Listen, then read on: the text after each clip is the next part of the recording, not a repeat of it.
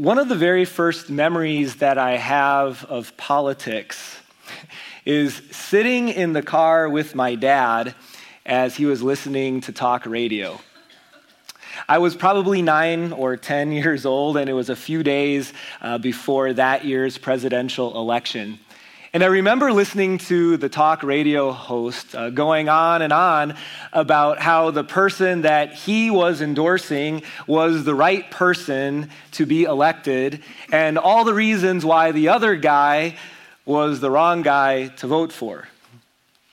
And he probably had some valid points. I'm not quite sure. I was too young to really understand all that he was talking about.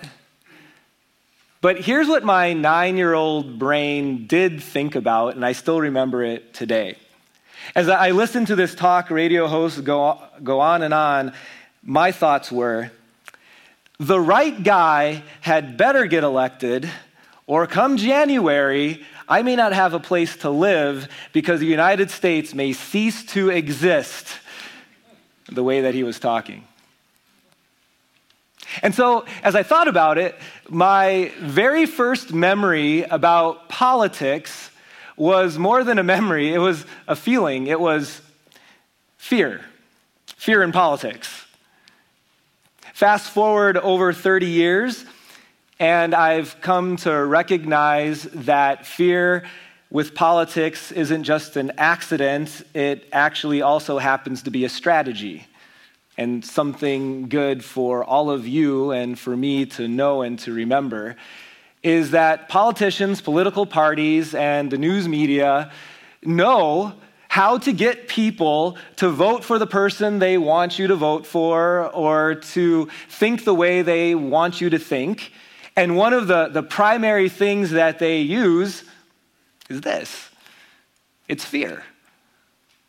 It's getting us to think that if the right thing doesn't happen, well, things are going to be absolutely horrible and the United States might implode. And I suppose that's possible, but it's good for us to recognize how much of a part of politics fear plays into it. Now, just take some of the issues that are on the table during this election cycle. And as you take a moment to look at those issues, I'm imagining that there's some semblance of fear or anxiety that rises up with you on most of these topics, depending on how things go in November. Fear of what's going to happen to crime if the wrong person gets elected. Fear of what's going to happen to education if the wrong person gets elected. Fear of what's going to happen to the environment if the wrong person gets elected.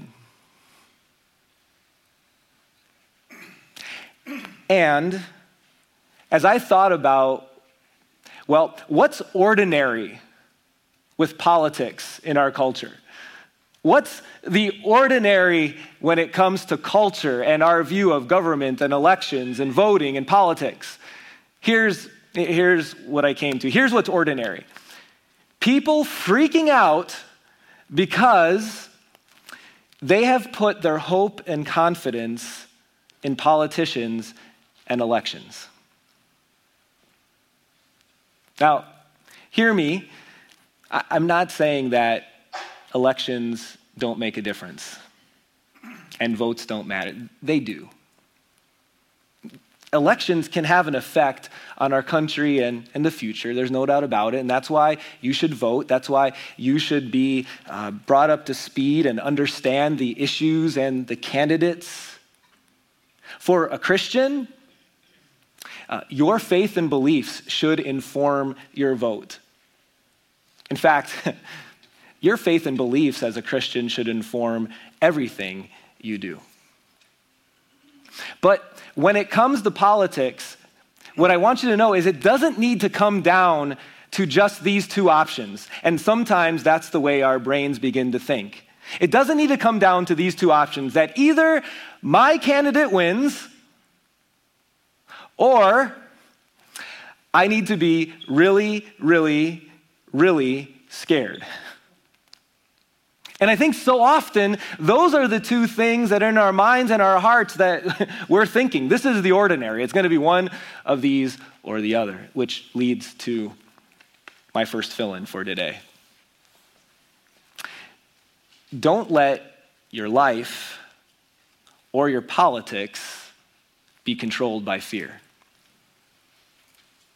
Don't let your life or your politics be controlled by fear. Now, it's not just something a pastor's telling you today. Did you know that the most often repeated command in the Bible is this one? Don't fear.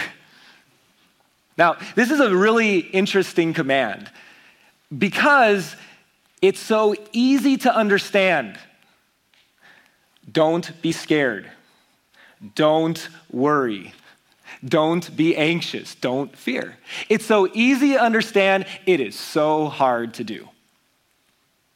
Like, if you told your child, don't write on the wall with a marker, and then you take the markers away, now that's an easy command. Don't jump on the bed and then you lock the bedroom door. That's an easy one. But don't fear? It's like, don't blink.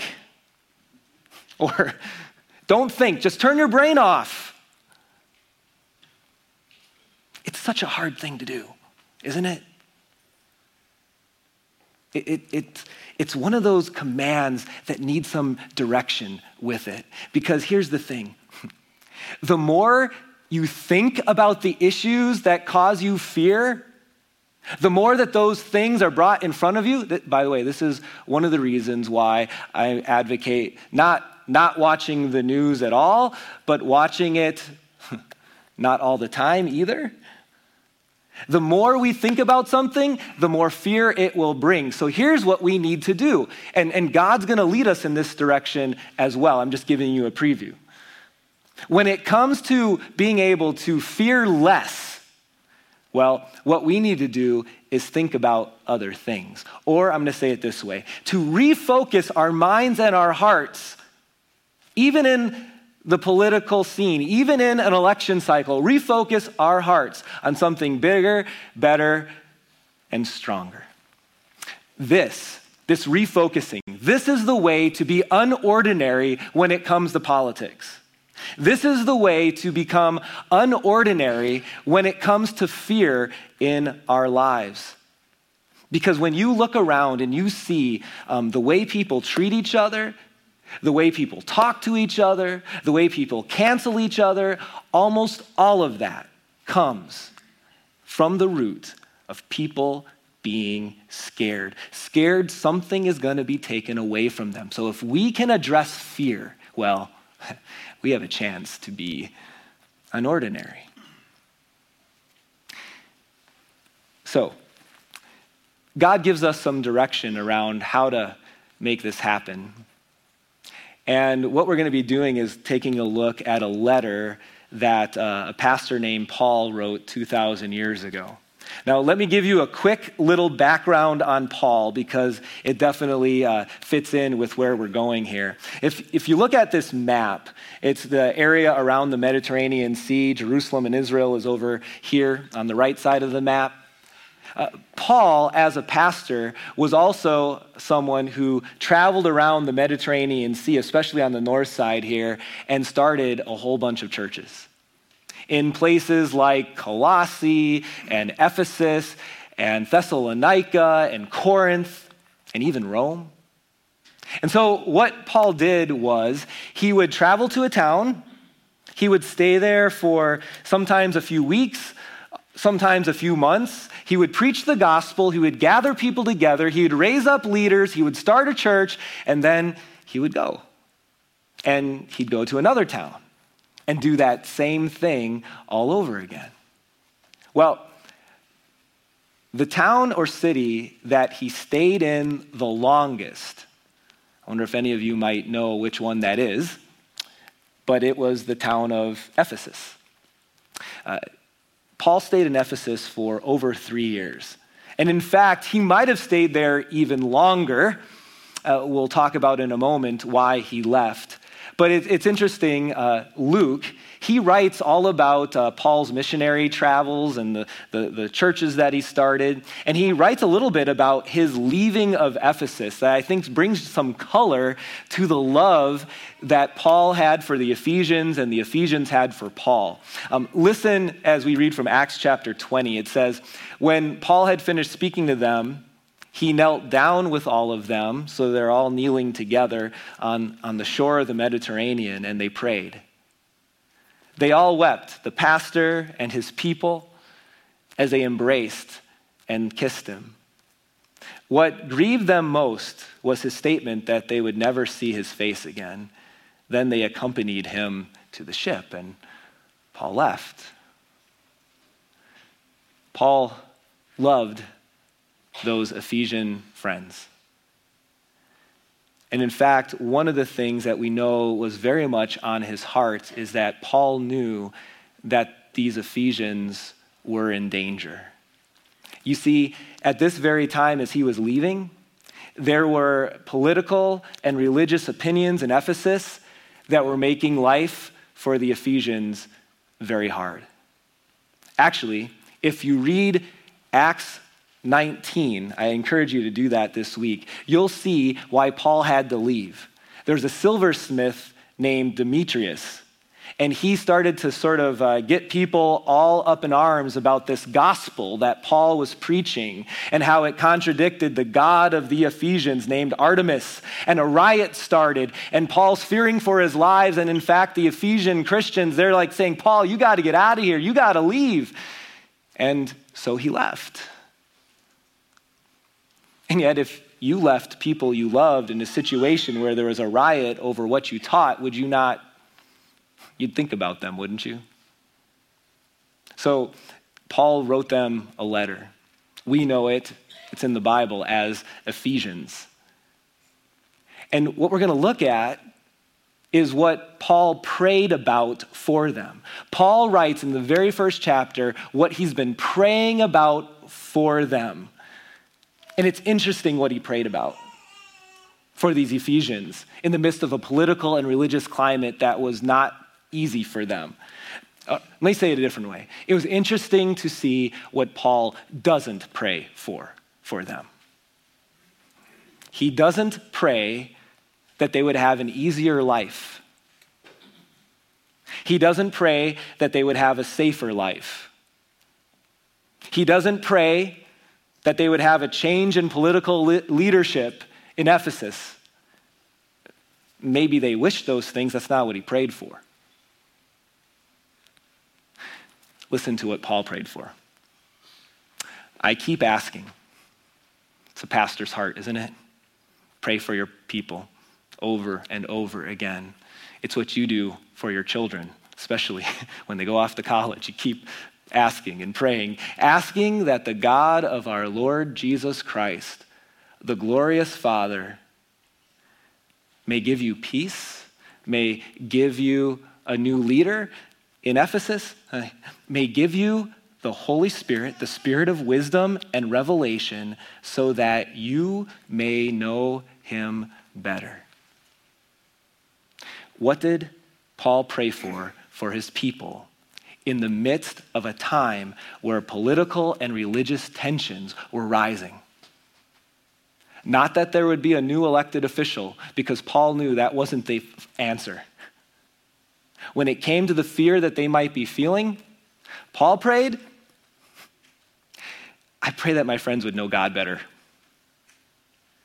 I pray that they would understand and know God better, that they would know his love, that they would know his strength, that they would know his power, that they would know his perfect plan, that they would know all about him. Number 2. Here's the thing. This is where we need to refocus our hearts and our minds. Knowing God better will help you feel better. Knowing God better will help you feel better. You know, this is so different. This prayer that Paul had for his people, I've already hinted at it. It's so different than the way that we pray when we're in the midst of difficulty, at least most of the time. Most of the time when we're in the midst of difficulty, our prayers are the help me, save me, deliver me prayers, right? Change the circumstances so that I can be happy, that I can be safe. And those are fine prayers. God says, pray for anything. But you know what sometimes those prayers have a little bit of a tinge of? A little hint of, God, I know best. I know what this country needs. I know what my life needs. I know what I need. So if you just listen to me in my prayer and do what I'm telling you to do, Lord, things would be better, right? And usually that's not the center of our hearts, but if you really think about it, isn't it weird that most of our prayers are telling God, the Almighty, what to do? It's interesting. Paul says, what I've been praying for those Ephesians is simply that they would know God better, that they would better understand the wisdom, power, and love of God. You see, when you understand, when I understand, when the Ephesians would really draw into how powerful God is, what do they have to fear? When they would really dig into the love that God has for them, why would they wonder about it? When they would understand his wisdom, why and how would they try to direct God to the right plan when he's omniscient and all-knowing and has a perfect plan? What is it that Paul prayed they would know better about him, about God? Well, verse 18 directs us to that. He says, I pray that the eyes of your hearts may be enlightened in order that you may know the hope to which he has called you, the riches of his glorious inheritance. Now, this word hope is always confusing for Bible readers in the English language because our definition of hope, the way we normally use it, is very different from what the biblical hope is at the heart of it. So when we use the word hope, it's usually a wish or desire. Like, I hope the Vikings beat the Bears today. Or, I hope I find the love of my life.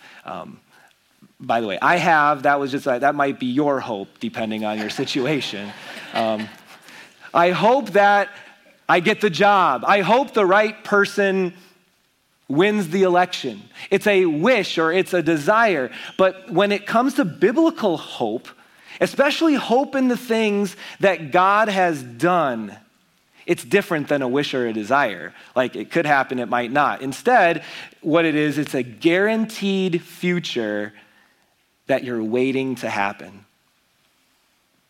It's a guarantee of something that's going to happen. It's just that you're waiting for it to actually happen. Now, think about hope in politics for a moment. Every time there's a new election cycle, like, in some ways you gotta just laugh at this, like how much we just kind of go in circles, right? Like, every time the populace, all the people think that things are going to change a lot, right? And they do in little ways, but we often think, okay, these new politicians, they're going to accomplish all the things that they promise. When has that happened? Never once. Every single time politicians overpromise and underdeliver, every single time. It's funny to go back now. You can go on YouTube and listen to some of the things that past politicians have promised. It's basically the same things that they're talking about now. It was just 30, 40 years ago, and, they didn't accomplish the things that they said they would. But that's the way it is with earthly politicians, with government. And that's why it is so dumb to put our ultimate hope in them.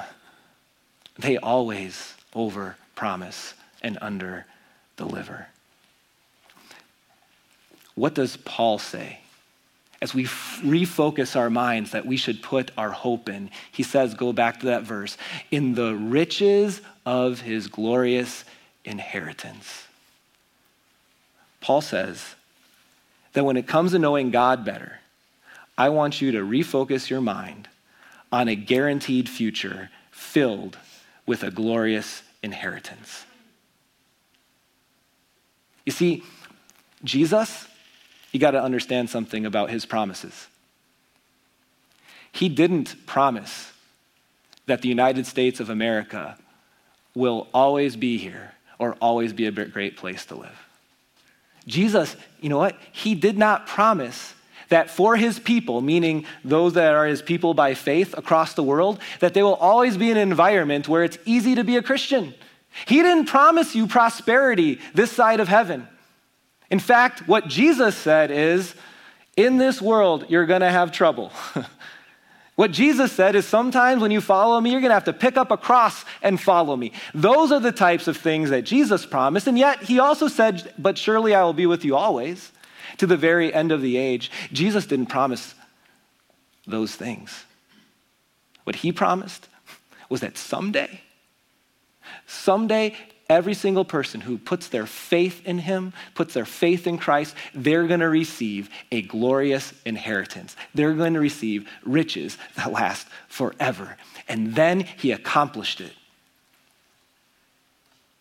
by not receiving all the honor and glory that earthly kings receive, but instead by suffering death and enduring hell, and then showing his victory as he conquered death for us and in our place. He did not overpromise and underdeliver. He promised a different type of kingdom, that he will rule and reign over us and with us forever. And then he died and rose again to bring us glorious riches of a glorious inheritance. Here's what Paul wanted his Ephesian friends to remember and wants you to as well. Number 3, that Jesus has already won.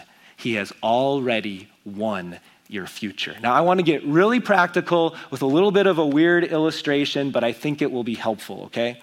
So maybe some of you have watched America's Got Talent. It's kind of like this variety talent show that runs through the summer into the early fall. And so we watch it at our house every once in a while.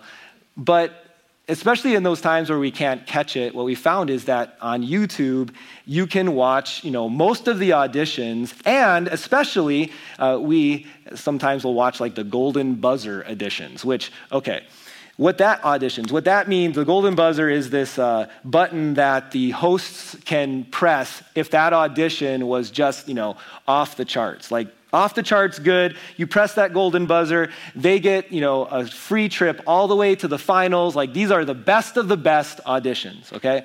So when you watch one of those clips on YouTube and you know that, there's going to be a golden buzzer at the end, you may not know necessarily, I don't when I watch it, what the talent's going to be. I don't know the person's story. I don't know what the judges are going to say. But here's what I do know. I know that there's going to be celebrating at the end. I know that at the end of the clip, there's going to be gold confetti and applause and a standing ovation and smiles and happiness and joy, maybe some tears. There's going to be celebrating at the end. And I thought for a moment, you know what? That is kind of like the life of a Christian. I don't know what this next election cycle is going to bring.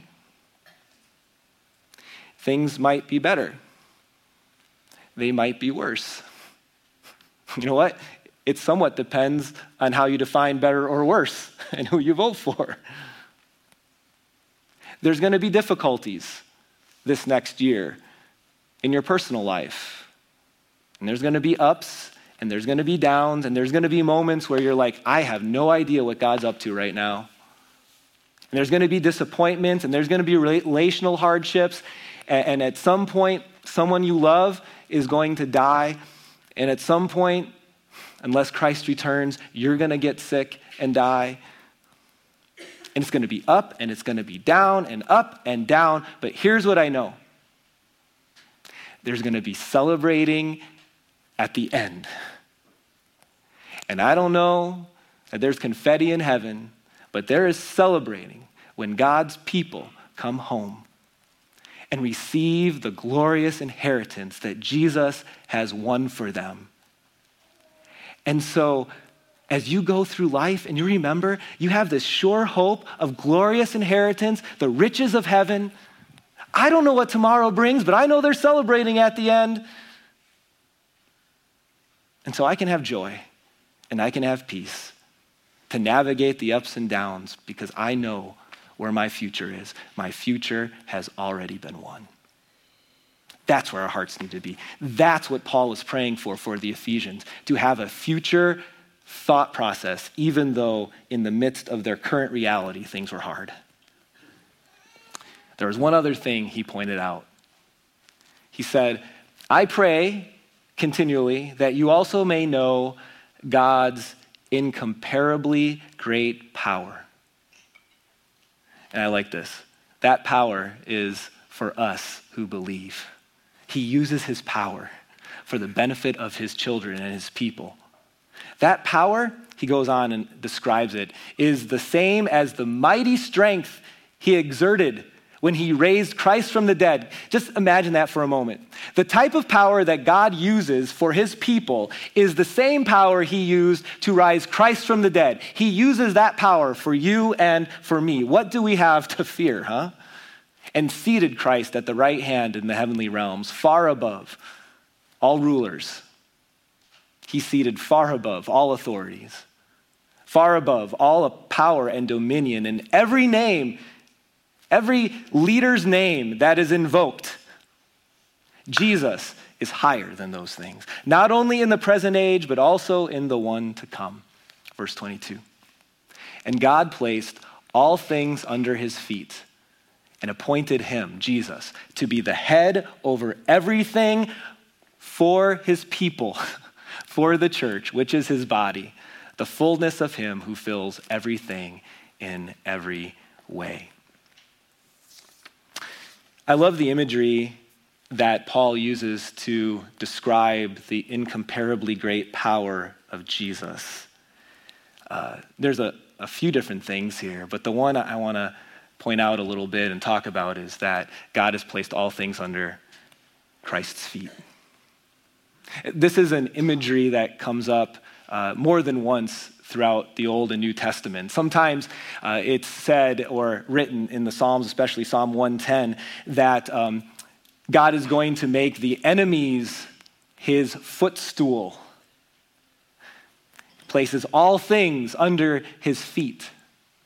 So let me ask, what are the things that cause you fear? Maybe there are some of the things that were on that list.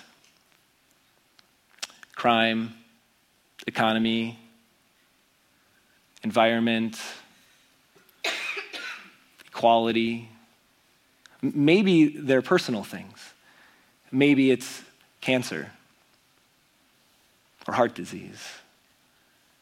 Maybe what you fear is loneliness or not being respected or lack of success, or maybe it's Russia, North Korea, Iran, China. I mean, what is it right now that causes you fear?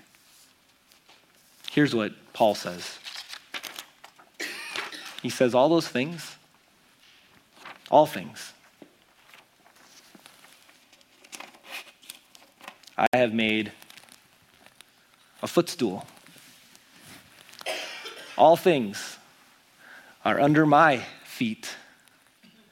All things, those things that worry you so much about what happens depending on who gets elected, what's going to happen the next 2 years or 4 years, what's going to happen to this country, like they're valid concerns. But do you know what Paul was saying he prayed for his Ephesian friends? That they would know God better and that they would know that all things are under his feet. That thing that worries you, it's like God's ottoman, his footstool. And I don't think Jesus is, yawning and just sitting back. We know that's not true, but I also know he's not too worried. He's not worried about the next 2 years or 4 years. He's got things under control. He's got this. And if it's helpful, I want you to forever remember that time that during his sermon, Pastor Ben sat down and put his feet on an ottoman. Because that is a great picture of what Paul prayed and how God is. He's got things. He's got it. Number 4, fill in. Jesus has all things under his feet. So why so scared? Why do you need to fear? Are you concerned? Sure. Why be controlled by fear? I love how the psalmist writes about it. I think it's helpful. In Psalm 2, the psalmist writes, "Why do the nations conspire and the peoples plot in vain?" He observes, "The kings of the earth rise up, and rulers of this earth, they band together against the Lord and against his anointed, saying, 'Let us break their chains and throw off their shackles.'" It's amazing when people have earthly power, how quickly they forget about God and how quickly they just do their own thing. It's happened for centuries, millennia. The psalmist writes about it. Now, what's God doing when this happens? Next verse. God laughs. Not like, oh, this is funny, laugh. It's more like the laugh you might have during Halloween when your son puts on his Spider-Man costume and he thinks he can really shoot webs out of his wrists. It's like, "Dad, don't be afraid, okay? I've got webs here." And you laugh, like, that's cute. You're not going to help at all. Or when your daughter puts on her Elsa dress during Halloween and gets disappointed because she can't make things frozen, right? You laugh, like, that's cute, so cute. That's the type of laugh that God has. Like, "Oh, that's cute. These rulers think they can overthrow me. Fat chance." The one enthroned in heaven laughs. Because he's got this. He's in control. Why do you worry? Don't fear, God says. So, as we wrap up, what's ordinary when it comes to politics? What's ordinary, and most of us feel this in our own hearts, is to be angry and worried and rude and to cancel people. And all of this, if we really think about it, almost all of it comes from the reality of fear. We're scared. We're fearful that this country may not be what we want it to be. We're fearful that something's going to be taken away from us, and that's real. But we don't have to fear. As responsible citizens in our country, there is something we can do. What does it look like to be unordinary? First thing is this, to be involved. So, as responsible citizens, we should be aware of the issues. We should be aware of the candidates. We should exercise our right to vote. Be involved. But at the very same time, do not fear. Be involved, do not fear. That's the way to be unordinary. Let's pray. Dear Lord, we thank you, first of all, for this country and this nation where we get to live. Lord, we know that it's not perfect. You know that it's not perfect, and sometimes we contribute to the dysfunction in this country. Lord, we pray that you would guide our leaders to more and more find their hope in you rather than in themselves. We pray that as Christians that we would be, first of all, healthy citizens who pray for our leaders and who can be identified by the love that we show and share. And Lord, then we ask that you would help us to not fear, but to recognize that all things are under your feet, to help us realize that when we get to know you even better, what happens is the fear slowly begins to get smaller and maybe even go away. We ask you to be with us. We pray all this in Jesus' name. Amen.